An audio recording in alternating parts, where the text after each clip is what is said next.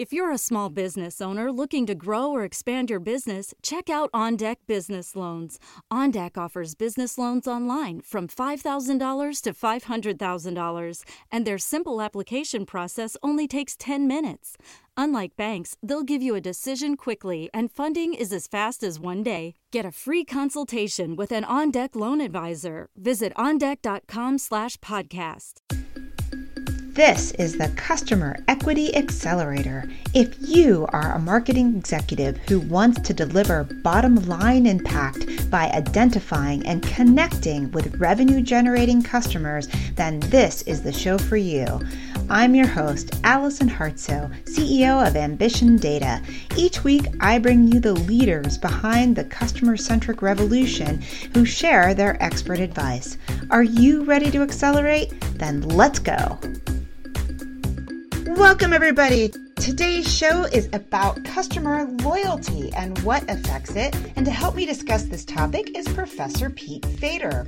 Pete is the Francis and Pei Wan Cha Professor of Marketing at the Wharton School at the University of Pennsylvania. He is also the founder of two predictive analytics startups, Zodiac, which was acquired by Nike last year, and Theta Equity Partners. And he's also an established author. So Pete, thank you for being our guest on the show today. Welcome. Allison, happy to talk to you.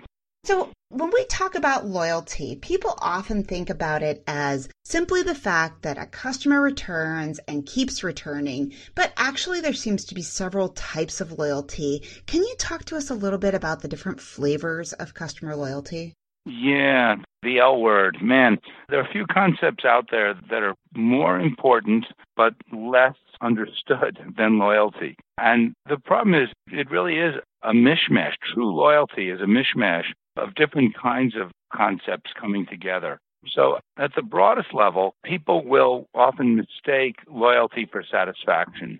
They love us. They're loyal to us. Now, granted, that love, or let's call that affective loyalty, is definitely part of it. There's no question about it. But just because you like something doesn't mean that you're necessarily doing it all the time. There could be reasons why you can't, that you either don't have access to it, you can't afford it, it doesn't fit with your current lifestyle, or you're locked into something else, that your switching costs are such an important component that often don't get spoken about, but we really need to have a conversation about them. Got it. So there is the love of the brand, and then there is perhaps a transactional style of loyalty where there might be someone who comes because you discount and you've got a coupon. And then are there other flavors, or is it really just kind of a spectrum between those two?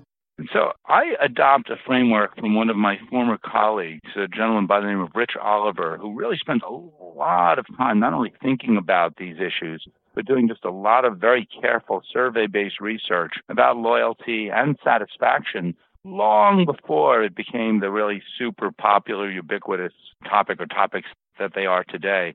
And I often turn, and I, even after all these years, remember it so well, to a paper that Rich Oliver wrote back in the late 90s, really trying to break down loyalty into its components, or at least the different flavors of loyalty. So, Allison, you've touched on two of them. So one would be this idea of affective loyalty, that kind of emotional aspect. And one would be action loyalty, like do you do the thing over and over and over again? Again, those two can align with each other, but they may not. And there's two other forms of loyalty that Rich Oliver put out there. One was called cognitive loyalty, which is that you're loyal to or really interested in the inherent features associated with a particular product or service. So it might not be that overall feeling you get about the brand. That's going to be more of the affective component. But you know what? This thing has everything that I'd want in a car or a restaurant or a house or whatever else, that I just like all of its features. So there's going to be cognitive loyalty that's kind of much more rational. There's going to be that affective loyalty that's going to be much more emotional. And then the fourth one is conative loyalty, which is just kind of a weird word, conative, but I don't even know what that word literally means. But it actually relates more to intentions, that I intend to buy this thing. So very often you'll see a lot of people asking questions about purchase intentions or willingness to pay. So it's trying to capture that motivation, which by itself should build on top of the cognitive and the affective loyalty. But sometimes there's either a gap there or sometimes there's an amplification that you don't get just through asking people about their love for the product or its attributes. So it's cognitive loyalty, affective loyalty, conative loyalty, and action loyalty. Really important to understand the four of them, how they're different from each other, how they interplay with each other, and how for a given firm, which is the one where you're most lacking at and where you really need improvement. So let's take an example. Are there certain types of businesses that are maybe predispositioned for one type of loyalty or another? I oftentimes think of my bank as an example where I'm loyal in the fact that I can't move, but that's a different type of loyalty than a company that I come back to again and again because I love the performance and the features. Yes, indeed. So, a lot of it has to do with the kind of product or service that we're talking about. And I hate to be throwing all these academic frameworks at you, but I think they're actually kind of interesting and useful. So you and a lot of your listeners would be familiar with the difference between kind of search goods and experience goods. So a search good is something where it's all very rational. It's more of a kind of a consumer reports kind of thing where I can just look at this matrix of which brand offers which of these features and I know which one I want and then I'm going to search around until I find it. So when you're talking about search goods, dishwashers, washing machines, maybe even cars for some people, then the cognitive loyalty really kicks in. That is like, if you have the features that I want, then that's good enough for me and I love you. Do you meet my need? Plain and simple. And then the other end of the spectrum, you'll have experience good, where you don't even know if this is any good. It's like if we're talking fashion, like how does this look on me? Well, it's not a matter of just coding up the attributes. You have to see, does it impress other people? Or even credence goods, like doctors would be an example of a credence good, because you don't really know if they're doing a good job or not. The fact that you haven't died yet means they haven't screwed it up, but you have to put some credence that they're recommending the right things and that these vitamins or these other medications are working for you.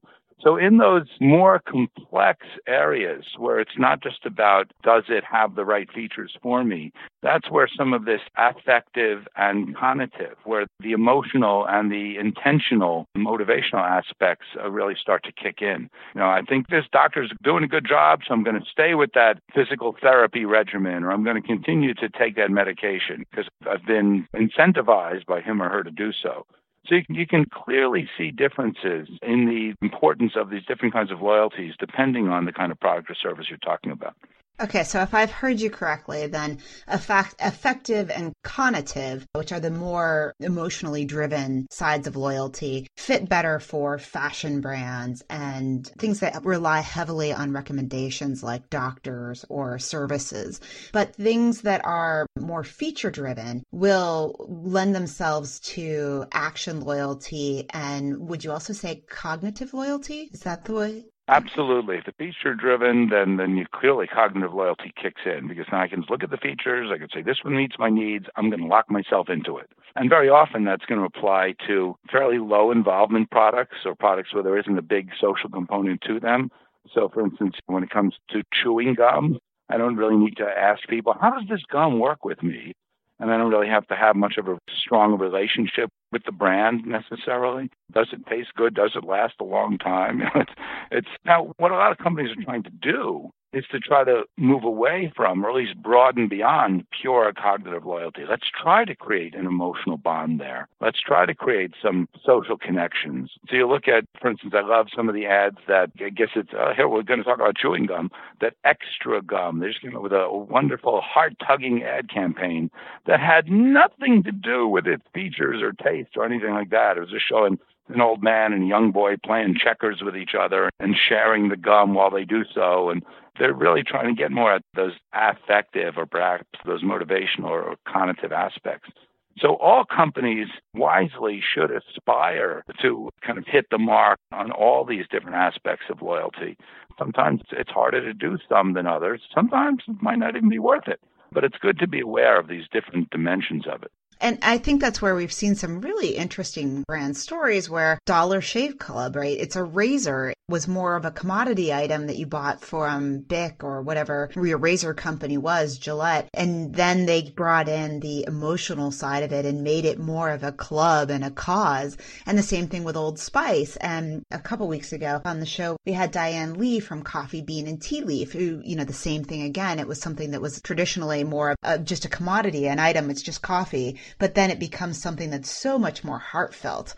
And they seem to be using a lot of techniques around great advertising and apps and subscriptions and convenience in order to drive that difference between what might have been just action loyalty into more effective loyalty. Is that what you're seeing too? I am. And now that takes us to the next step, something I mentioned briefly before, but we don't talk enough about, and that's switching costs. So actually, one of the most wonderful definitions of loyalty, and again, I'm going back to my old friend and colleague, Rich Oliver, who unfortunately passed away a couple of years ago. He said that loyalty is when someone shows a repeated commitment to do something in the absence of switching costs. This is a beautiful definition. It's very often what appears to be loyalty, what you'll see, this action loyalty, is just because you're feeling locked in. So with a lot of people, and this example resonates with so many people, you might not really be loyal to the person who cuts your hair or your dentist or even your bank. It's just that it would be such a hassle to move, to kind of close accounts and open accounts, or you're just feeling this.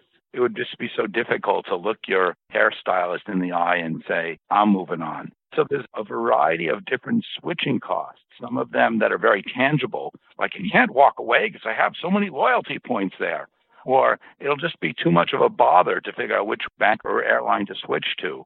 Or it's too much of a risk. Or some of these more emotional things that I might dislike the people in the bank, but I do feel some warmth towards the brand or something like that. So there's a variety of different switching costs. And too often when we think we see loyalty, we're just seeing switching costs in place. And there's a lot of companies that are either implicitly or explicitly trying to increase those switching costs. Well, that doesn't increase loyalty. That just creates more of a hostage situation. And true loyalty emerges when you reduce the switching costs and people stay with you anyway. A great example of this would be cell phone number portability. For years and years and years, the cell phone providers made it really difficult to switch by saying, if you want to go, you're going to have to change your number. And again, they thought that people were being loyal, but no, they were just being held hostage because they cared more about the number than the provider. And it was very controversial. Some people might remember when cell phone portability became universal. And it was a real acid test for the providers. Now that people can go, will they? And it's very interesting to see that at first there was this big shock to the system. A lot of people would run away. Finally, I'm free. But it was a really nice way to let this shakeout occur. You know what? Maybe we should lose those people anyway. We don't necessarily need hostages. We'd prefer to have truly loyal customers. And it's good to see loyalty really manifest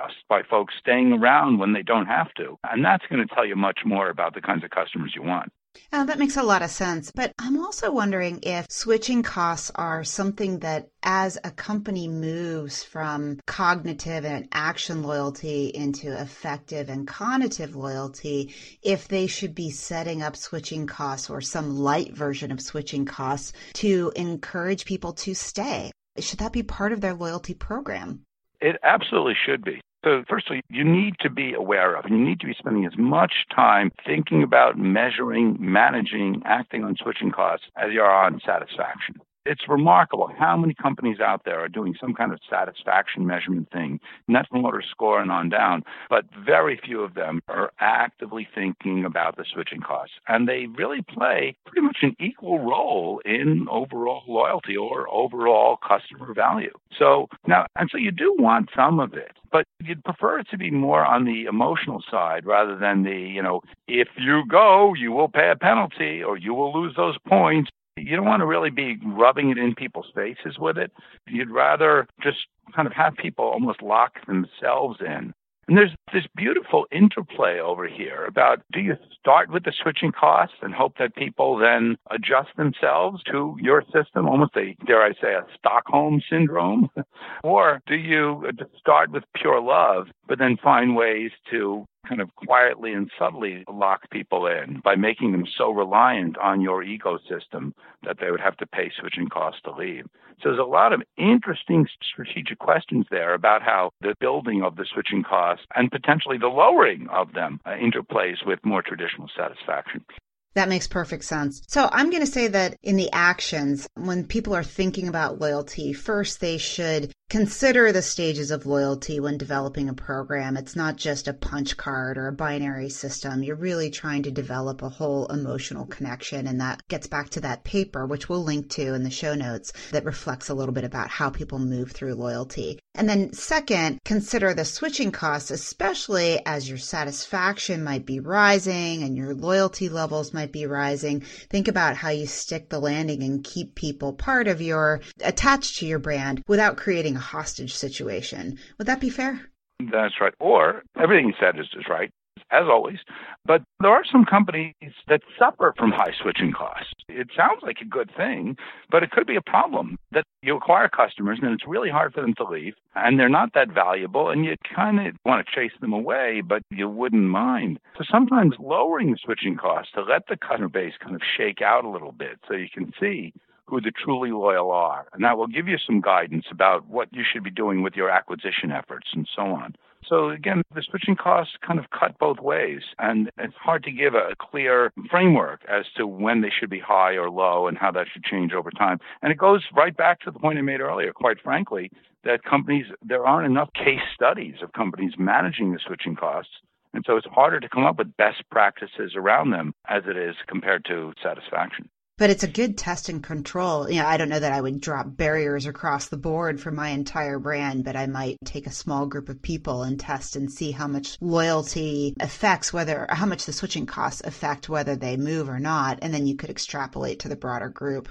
I agree with that. Or another twist on it would be, if you think about the variety of different switching costs that we have, let's differentially try lowering some as opposed to others to try to really get a sense of how strong some of them are. What is the financial value of certain kinds of lock-in compared to others? So we can know what kinds of investments to make or avoid. And that's a perfect case, I think, for CLV. When you want to decide what types of things you want to tinker with, you have the classifications of different types of customers and maybe different things apply in different places on the ladder. Absolutely. And it's so important. In the end, it all comes back to customer lifetime value. But that's why it is important for us to kind of get below the surface of just the dollars and cents that are coming in, to try to understand how many of them are coming in by choice, by different forms of loyalty, versus how many of those dollars are coming in because of, again, almost forced through switching costs. So an example where I think the academic literature really does have a lot to offer to really break down these very important concepts and to understand them better. And it is interesting that you can start to kind of look at ads and look at other kinds of company campaigns and get a better sense of how they can be classified and which kinds of practices make sense for that kind of company or not, as opposed to saying, is it creating loyalty? Yeah, it's much more subtle than just that.